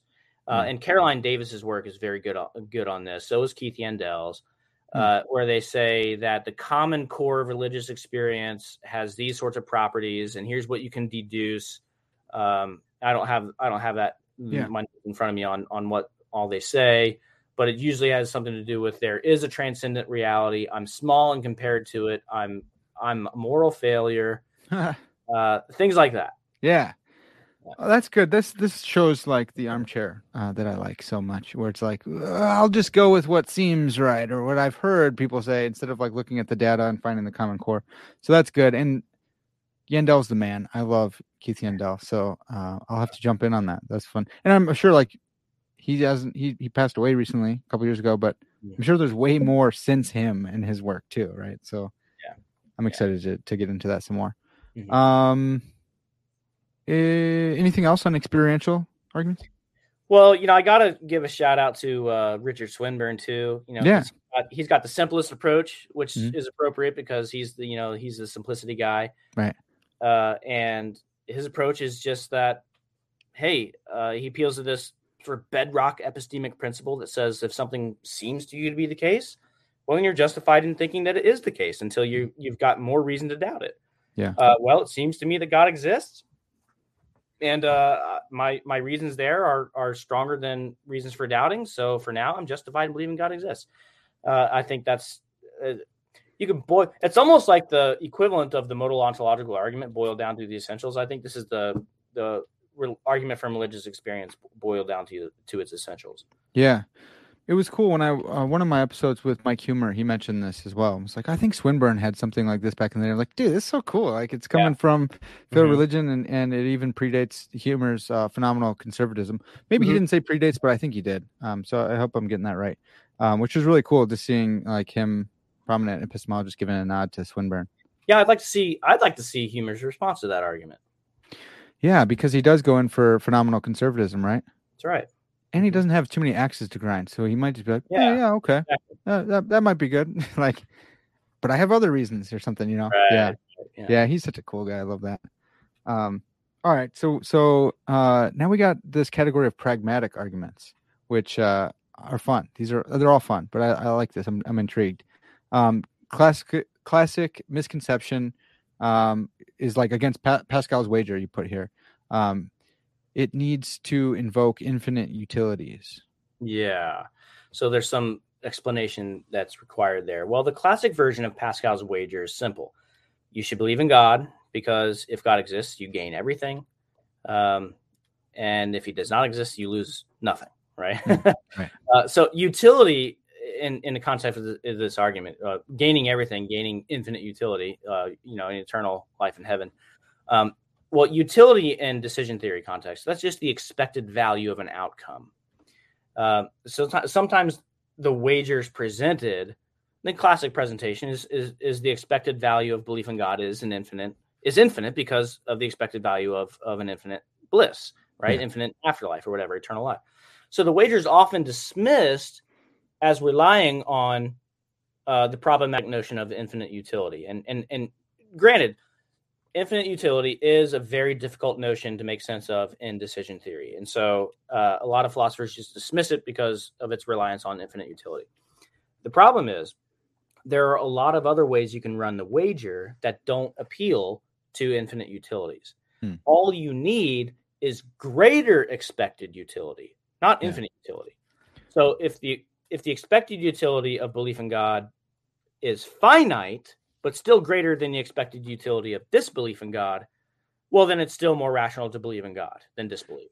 Yeah. Is the greater there? Is that is it a vague concept, or is it like if it's 51 to 49, then it's, you know what I mean? Yeah. How exactly are we quantifying utility in decision theory?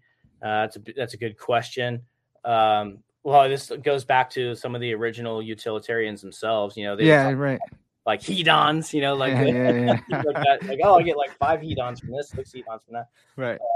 No, I mean, I guess so the way you would run the wager argument with quantifying utilities would be the way like Justin McBrayer and Michael Rada do. Yeah. And what they do is that they appeal to well-being studies on the benefits of religious commitment. And this sort of gives them the quantification aspect that they need. And the studies show that believers, they live longer, they have stabler marriages and families, they have more social support and contacts, they have higher self-esteem, they're happier, they're more optimistic and hopeful, they have a greater sense of meaning and purpose in life. And so they'll appeal to these studies, which are quantifiable, how good of a life that someone believes in God versus how good of a life someone doesn't believe in God.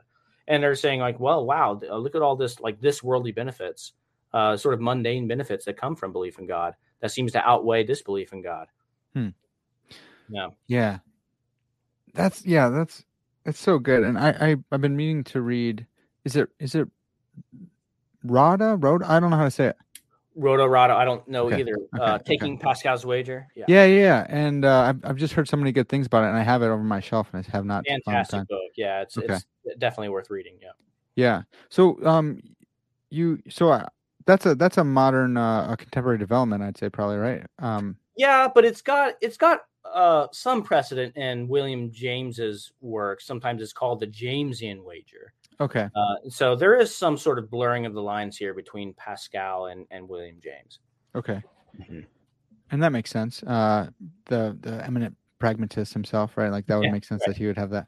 But in a more clear cut contemporary development, Creel's argument, and he cashes it out in terms of devotion to God. Is that his development? Yeah. So this is a super cool argument that I found while researching pragmatic arguments. That's not, as far as I can tell, it's not really discussed by anyone. And I think it's such a cool argument that I want to mention it. And the idea goes that it's a pragmatic argument for the rationality of total devotion to God. Yeah. It goes like this. Okay, suppose there's a local girl suspected to have drowned. All right. Now it'd be a great good if she hadn't drowned, obviously. Yeah. Now, because you believe it's epistemically possible, even though you think it's unlikely that she's still alive, but it's possible she is, it's rational to hope that she's still alive. Yeah. And because it's rational to hope that she's still alive, it's rational to devote your day to searching for her, to join the search party. So here's another example. Yeah. Suppose nuclear war seems imminent, right? It's just around the corner. And obviously it'd be a really great good if nuclear war was averted. Yeah. And because you believe it's possible, even though it's unlikely, to avert nuclear war, it's rational to hope that it'll be averted. And so it's rational to devote yourself full time to trying to avert it. Yeah. Okay, so Creel thinks that examples like these show that the greater the good, the more rational it is to hope for it, so long as it's even believed to be possible. Yeah. And so the more rational it is to hope for something, the more rational it is to devote yourself to trying to realize that possibility. So think of it this way. If it's maximally rational to hope for whatever you believe is the greatest possible good. This is just sort of like a pushing the principle to its logical extreme. Mm-hmm. It would be maximally rational to devote your life to that greatest good, regardless of how improbable you think its realization is. Yeah. Okay, now here's where he draws it full circle. Presumably, if God possibly exists, you think it's epistemically possible that God exists. Yeah. God is the greatest possible good. So if you think it's possible that God exists, then it's maximally rational for you to hope that God exists. And so it's maximally rational for you to totally devote your life to God, regardless of how improbable God's existence is. Yeah.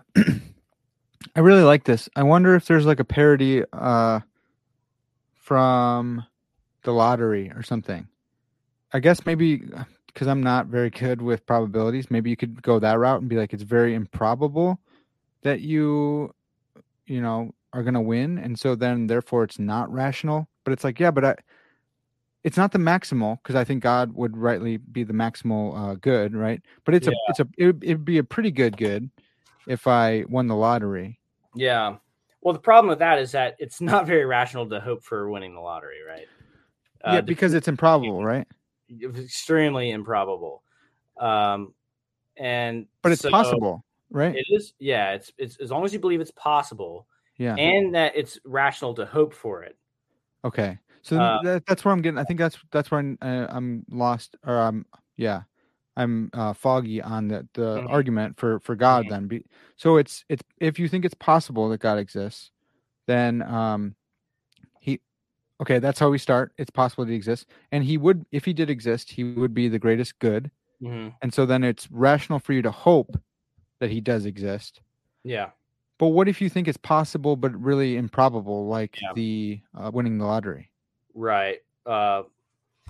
Yeah, that's a good question. I would want to camp out on the rationality of, is it even rational to hope that you can win the lottery? Right. Yeah, I would think probably not. Yeah. And if I devoted my life, maybe there's some kind of devotion thing there too. Like if you devote your life to God, your life's going to be better than if you devote your life to winning the lottery. Oh yeah, and maybe that's the direction to go with this. Is that it's not rational to devote yourself to the great good of winning the lottery. Well, is winning the lottery such a great good? Yeah. Like finding the girl suspecting of having drowned, or averting nuclear disaster. Is it on the order of those goods? In fact, we might even have empirical evidence that suggests. I was thinking that, right? Like look at people's lives and their families falling apart. Yeah. Right. So yeah, that's a great question. How would Creel respond to that? Yeah, I don't know. I'd have to really work it out to see if the responses that we're teasing with right now would work. But that's a good question. Mm-hmm. I really like his argument, so I'm hoping that there's not a good parody there. And maybe that's wrong. I think that's an okay way to do philosophy, but some people will hit me for that. So you have to believe that so I guess the rub would be you have to believe that it's a great good, right? Yeah. And maybe for the lottery participant, maybe they're already irrational in thinking that winning the lottery is a great good. Yeah. I have to think more about it. Yeah. Okay. Well, this kind of brings in some of the protheism, antitheism type stuff, which is like in the area of, value theory, instead of like, well, does God exist or not? Mm. Like, no, this is whether we think it would be good. Because some people might say, well, I don't think it would be an ultimate good, because maybe it messes with my autonomy, and now you have to go into that. So it's another like fun, bleeding edge type conversation where you could be like, you could bring in all this new work that's going on in pro versus antitheism, which is fun. I love that. Yep, absolutely. Yeah. Well, sweet, man. So in closing here, we got just two questions. What good are theistic arguments? We talked about like the purpose and stuff like that already, but I think it comes back full circle to it. Like, what good are they, and then how good are they? Yeah, since I think we covered what good are they in different purposes that they might serve.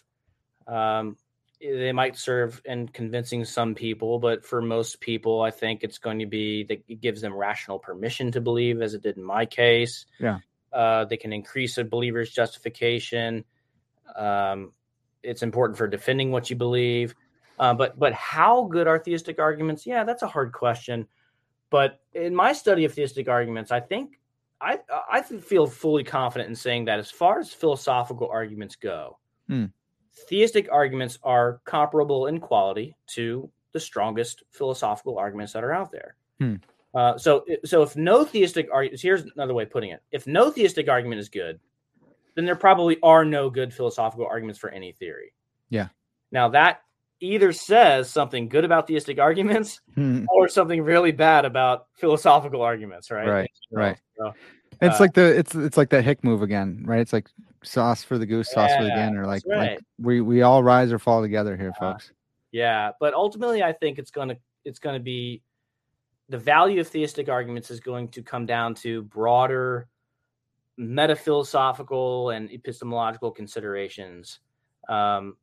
I think of it this way. Here's an analogy. Maybe theistic arguments are like the currency of a country. A country's broad economic and socio-political conditions will determine the value of its currency, right? Same thing with theistic arguments. If what's rational to believe, in the analogy, I guess it will be, if what's rational to believe is sort of like the country, then we have to consider things like how it can still be rational to reject a theory even in the face of good arguments for it. Maybe there are better arguments against it, or it's inconsistent with other things you know or believe.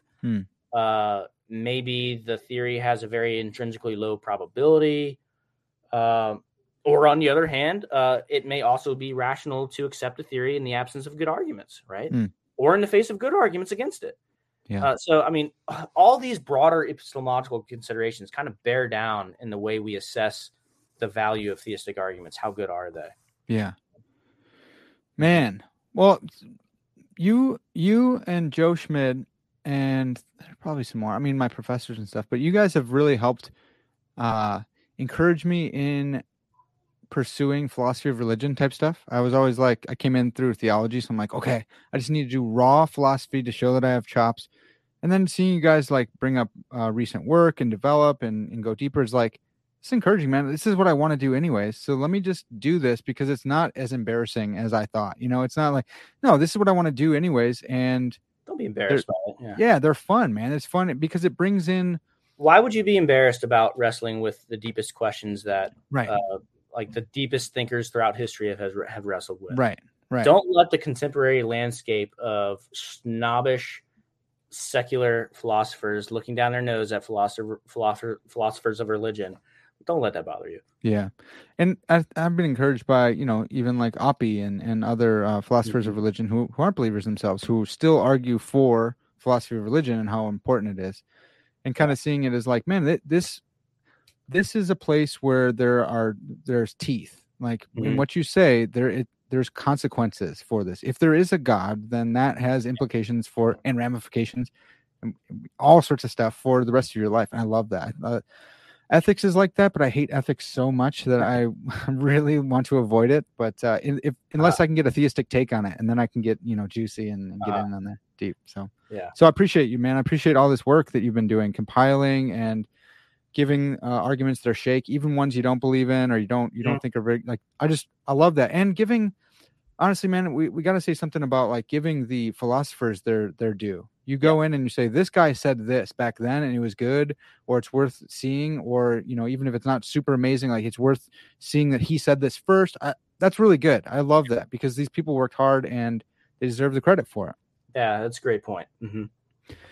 Yeah. So, Chad, man, this has been awesome. Where can people find more of your stuff? Well, I recently got a website. Put that off for so long. It's just camcintosh.com. And so I think I got it pulled up actually. Yeah, I sent you the link there. Yeah. Here we go. Look at this. Blam. Oh, so fancy. Okay, so there are two sides to the site. there's the profile side. If you click that, that'll take you to just where my academic profile, where I host my work. I think I got all my publications there. And look at this picture. I stole this picture too, because it's always so hard to find a good thumbnail of you because you don't use your pictures. Right. So I got my publications there, interviews, all that stuff, if you're interested in that. But the real value of my website, if you go all the way back up, click on that the Penrose triangle up there in the corner. Now that takes you to the other side. Nice. Now this is where I'm cataloging all of the theistic arguments. Whoa. And I'm slowly integrating content here. So it's a work in progress. It's not done. But if you go up to cosmological, click on that there, drop down. So there you have all the cosmological arguments that I've found in the literature and I've outlined. Yeah. So go ahead and click on, let's just say other. Oh, dude, this is the taxonomy you gave in our episode. This is awesome. So those are some cosmological arguments we didn't talk about, but click on maybe a good one would be actually, you know what? Go up to modal. All right, here we go. Wow, look at that. Yeah, so different modal ontological arguments. If you click on, let's just say Katz and Kramer. Yeah. Okay, so that's the outline of their arguments. Oh, dude, that's awesome. You have it just as a drop down. Yeah, and then crucial definitions and terms I'll have in bold. If you hover your cursor over it, well, there's none in this one, but so if something needs explained, yeah, or if I give an example, hover your cursor over the information icon, and that gives you some information. Yeah. If you want to follow this up with where this argument is in the literature, where it's published, click on the book down there. Yeah. And that's where you can find it. This is crazy. This is so awesome, man. And so I've got cosmological done. I've got ontological, design, moral, and miracles done. And I'm currently working on arguments from religious experience. Okay. So yeah, if you just play with that. Yeah, this is crazy. This is going to be so huge. Yeah, it's taken me forever. It's taken me a lot longer than I thought it would take, but it's been a work in progress, and it's been a lot of fun to try to integrate all this content. So I'm hoping that people who are interested in theistic arguments will go to that page and get something out of it. This is going to be huge. Yeah, we're at PBA. We have philosophy of religion this semester. It's like a philosophy of religion degree, but we've just been doing straight philosophy classes. So that's going to be huge for all the PBA students to just go to your stuff and see cutting edge stuff. See the class. This is awesome. This is a huge labor of love, man. Appreciate that work. That's a good term to use for it. Yeah, labor especially. Yeah. Well, awesome, Chad, man. This has been so huge. Thanks for coming on. Thanks for the papers. Thanks for your work collating and bringing everything together. It's been amazing. And thanks for taking all the heat, man, because a lot of people have been going at you too for all these arguments, and I love that you got a thick skin there. It's awesome. Yeah, it doesn't bother me at all. I mean, what they seem to miss is that just because I outline a theistic argument doesn't mean I endorse it. Yeah, right. But no, I mean, bring it on, baby. I love that. That's awesome. Well, folks, that's going to have to do it for now. Thanks for tuning in. Those who tuned in live and asked questions, that's been huge. Thank you for the super chat. And hopefully we can do more. I'm always trying to coax Chad to come back on because he's the man. That's going to have to do it for now. This has been Parker's Pensies. And as always, all glory to God.